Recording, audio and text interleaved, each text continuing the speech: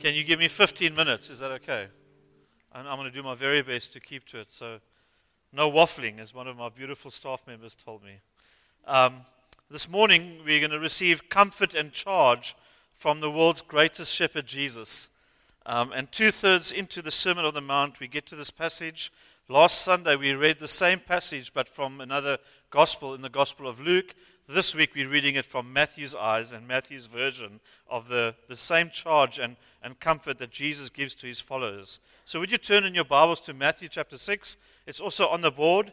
Matthew chapter 6 from verse 24, we're going to read about 10 verses or so together. So Jesus is speaking to his disciples. Like I said, this is part of the great Sermon on the Mount. This is 2/3 into it. It's near the end of the Mount of the sermon. He's now speaking to them and charging and giving them some godly advice as to walk through their season.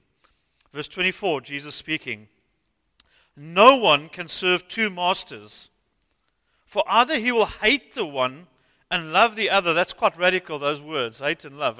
We don't hear that often. I don't know if you tell your kids. We tell our kids, don't use hate. It's a strong word. You can't go back from saying you hate someone. Or he will be devoted to the one and despise the other. You cannot serve God and money. This is Jesus speaking to his disciples. And the words here are interesting that he chooses to use. Devoted, I'm devoted to making money or serving money, or I'm devoted to God. Jesus is drawing like a thick line in the sand here. And he says, you will despise the one. So the one you choose to devote your life to, the other one you will despise. And if you choose to serve this one, you're going to despise the other. But it's almost like a love-hate relationship that we will have with money and with finances. Verse 25, therefore I tell you, do not be anxious about your life, what you will eat or what you will drink, nor about your body, what you will put on. Is not life more than food? I don't know. And the body more than clothing? Look at the birds in the air. They neither sow or reap, nor gather into barns, and yet their heavenly Father feeds them. Are you not of more value than they? We read this last week from Luke. And which of you, by being anxious, can add a single hour to his span of life? And why are you anxious about clothing? Consider the lilies of the field, how they grow. Neither they toil nor spin. Yet I tell you, even Solomon in all his glory was not arrayed as like one of these. But if God so clothes the grass of the field, which today is alive and tomorrow thrown in the oven, will he not much more clothe you, O you of little faith? I think in Luke, Jesus calls them, O you little flock. Therefore do not be anxious, saying, what shall I eat? What shall I drink? What shall I wear? Verse 32. For the Gentiles seek after all these things, and your heavenly Father knows that you need them all. Verse 33. But seek first the kingdom of God and his righteousness, and all these things will be added to you. Therefore do not be anxious about tomorrow, for tomorrow will be anxious for itself. Sufficient for the day is its own trouble. This is God's beautiful scripture and Jesus' words. Let's pray together. Lord, thank you for this powerful passage. I pray that this morning it will charge us and it will comfort us as your people in Jesus' name. Amen. We must remember that this is a pastoral passage. This is not Jesus angry or upset. He's caring for an anxious disciples. He is pastoral. He is a shepherd. He is loving and caring towards them. This is a discipling moment. He's trying to teach his disciples something that will see them through an incredibly tough future in life. And Jesus' word and himself disciples you and I. This morning, why do we preach on a Sunday morning? Like Trebo said at our admin meeting on Tuesday, because God's word, the preached, spoken word of God, disciples us Sunday after Sunday. What happens when we sit under the word of God? It changes us. It shapes who we are. And yet Jesus, the ultimate shepherd pastor, here he is counseling his weary flock, his anxious flock, and then he charges them in verse 33, but seek first the kingdom of God. Don't stress about this. Seek first the kingdom of God. 5 times in this passage, Jesus is encouraging us not to be anxious. Go read it again. I think the word anxious is 7 times in that one short passage. But there are 5 instances where Jesus tells his flock, his disciples, do not be anxious. Everyday people, we had a wonderful morning of just hearing where we're at. And some of the moments we went, oh, that sounds serious, or wow, we need to pray. There's some concerns that we have, and there's some joys that we have. And Jesus would say to us, do not be anxious. Everyday people, do not be anxious. 5 times he says this to his disciples. He's warning his disciples, like Jeremiah did to Israel, like Jesus did to the woman at the well, that when we drink of the world, when we drink from there, we will never be satisfied. He's offering us something else to drink. He's offering us something else to focus our attention on. And as we heard last Sunday, when we spoke about the Heidelberg and the Westminster catechisms, about the providence of God and the bigness of God over history, Acts 17 verse 22 says this to us, reminds us that we are not in charge of the times that we live in. We did not choose this season to be alive. Did you realize that? Young Oliver Sparg did not decide Tuesday in April, I'm going to arrive and I'm going to get into this world. And Oliver didn't decide who his parents were even going to be. God chose that for him, like we reminded Phil and Emma last week at Ethan's dedication. You and I did not choose these times. Our God chose us to be alive in these times. God picked you for this season. God chose that you would be alive in this time. And how do I know that? Because Acts 17 verse 26 says that. And he made from one man every nation, who from Jesus, every nation of mankind, to live on all the face of the earth, having determined allotted periods and the boundaries of their dwelling place. God in Christ determined when you will live and where you will live and for how long you will live. Isn't that good? It's not all on you to decide those things. It's on Him. He has sovereignly decided that over your life. And as Christ follows, we find our rest and our peace in that He's over this. That COVID is not in charge. It never was. It's never going to be. God is over this. Daniel speaks of God raising up kingdoms, bringing down kingdoms, and almost like a chessboard that God can do as He pleases. He's the God over every king. We are not the first, and we're certainly not the last generation on this earth that is going to go through something like this. Have you read the history books? One of the things I've done is read history of what did the church do in the pestilence, in the black, when the flu hit, when the world wars went on. What did the church do? How did they respond? It left me with the thought of, what will the future generations say of us? What were we like during COVID? What are your grandchildren going to read and see when they look back at us, and how did your mom and granny, how did they live through COVID? What did the church do? How did they change? Were they anxious? Were they brave? Were they courageous? Did they hold on to their faith? Our generation's watching us. Oliver's generation,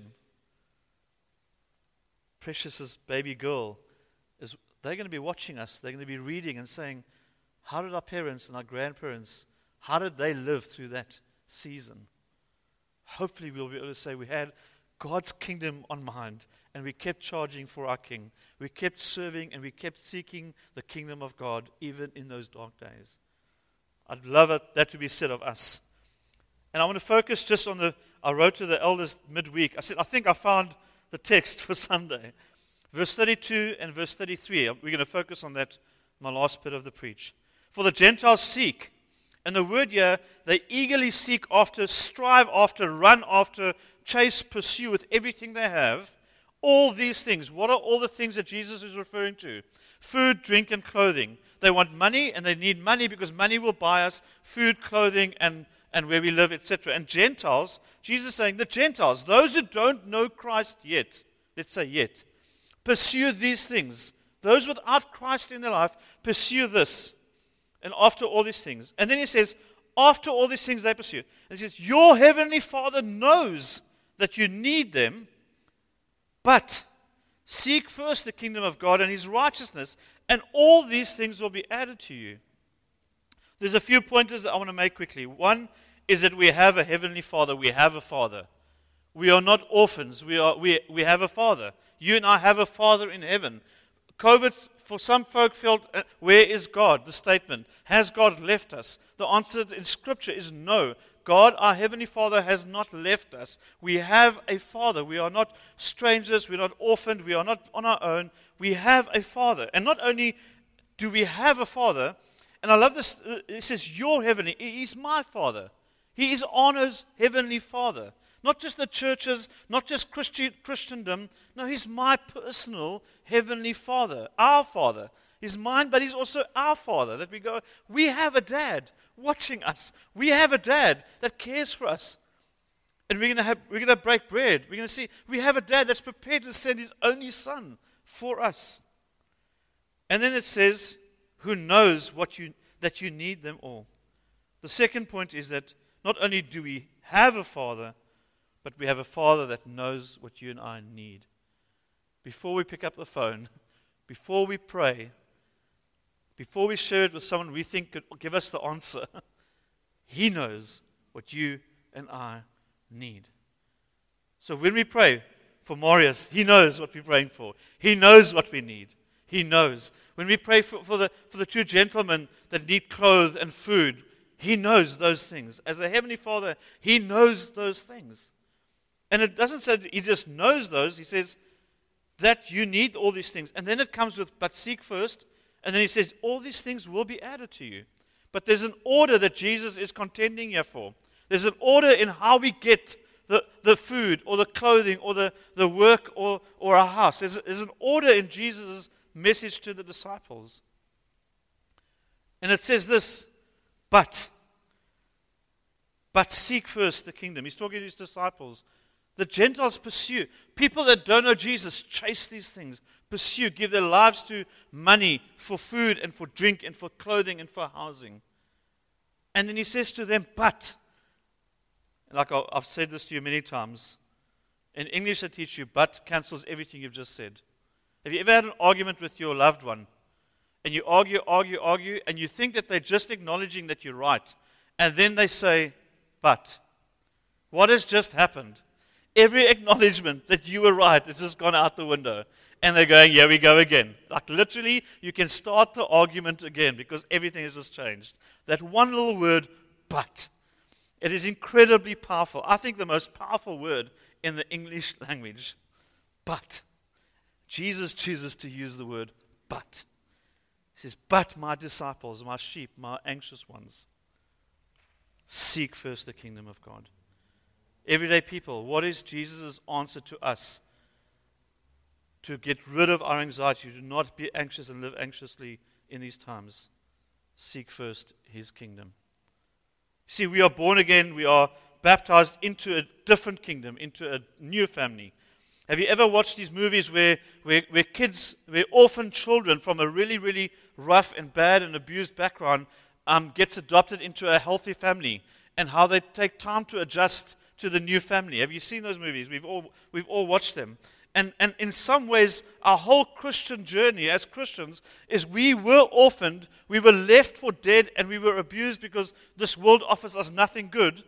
Christ adopts us into His family, and now we are busy changing day by day, and we're adjusting to this new family that we are part of. But we are meant to be adjusting that way. We are meant to be adjusting and becoming more and more like His Son. And the Holy Spirit that has gripped your life and my life and has grabbed hold of us is busy changing us towards this, where our desires change. And Jesus is making it very clear to His disciples that there is a very significant difference between the things that the world chases and the things that His disciples chase. And when I say disciple, I'm talking about Christ follower.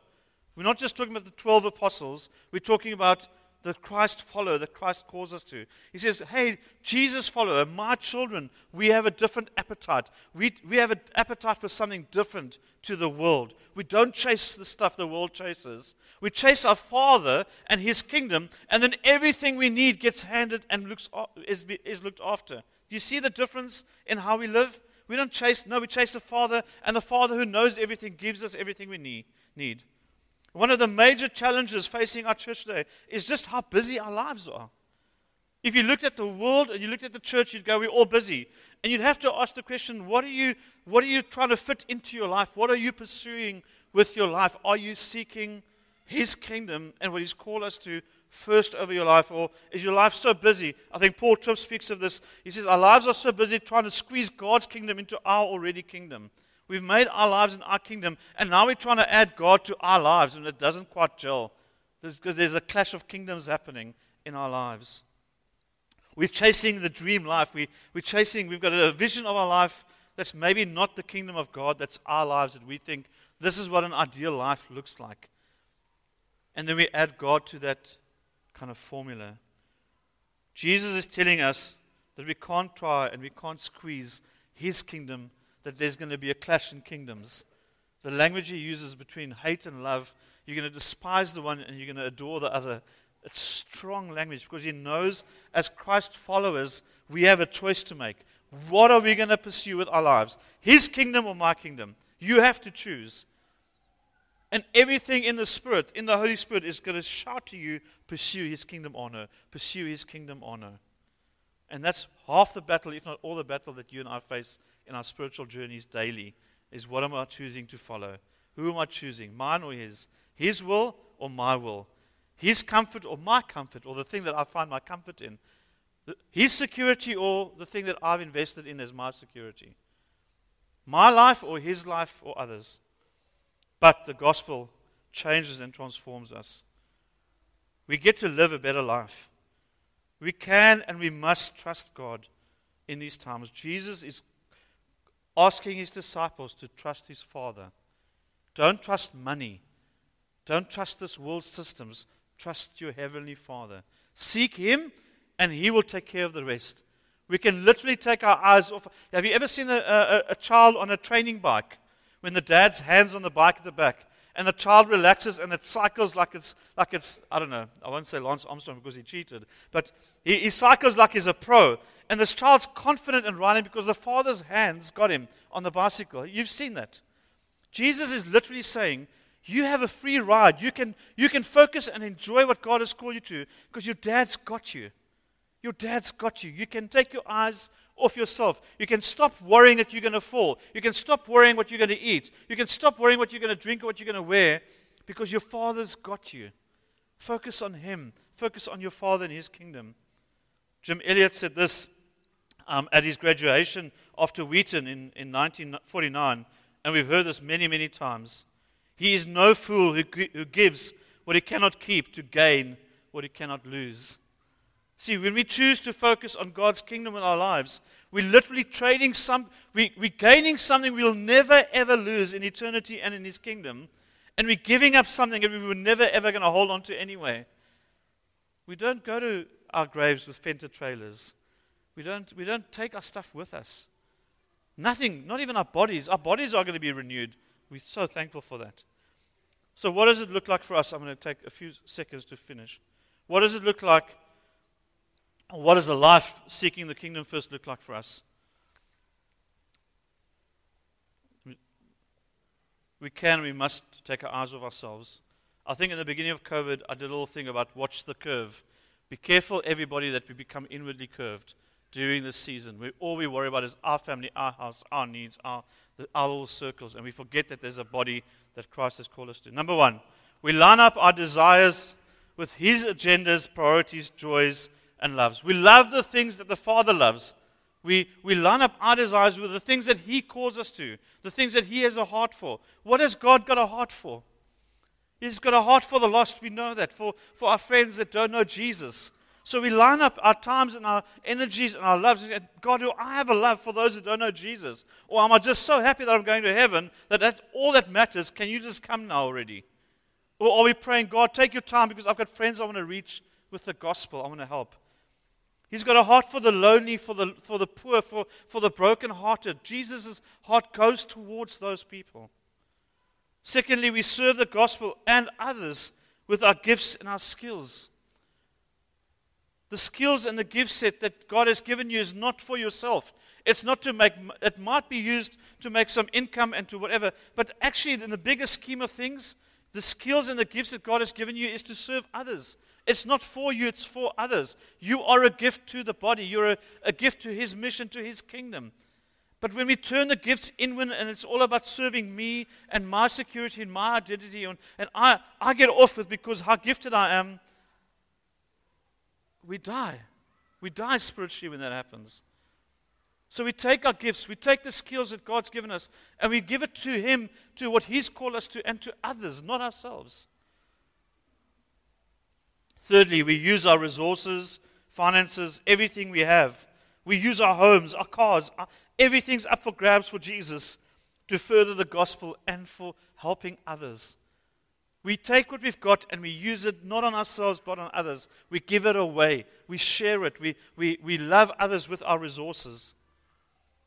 And fourthly and lastly, we give our time and ourselves to create family for the lonely. We give our time and we give ourselves to people that might not have family, that might be spiritually lonely, who feel on the outside of community, who is desperately looking for community. We give ourselves to that. We say no to our hobbies and we say yes to spending time with people that are lonely.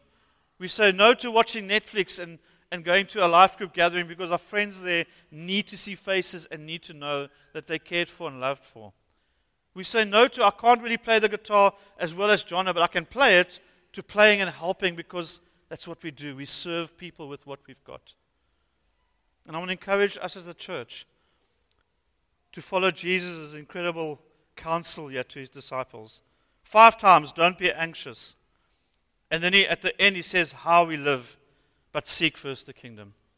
Pursue God with your gifts, with your resources, with your time, your heart and desires. Make Him your biggest desire. Make His kingdom, make His people, make what He's called you your ultimate desire, and He will give you all these things. See, the order for us, we're weird. We don't chase money or a job for resources. No, we chase Him, and we trust that He will provide us. For anything in life, pursue Him, and He will provide and give you everything you need.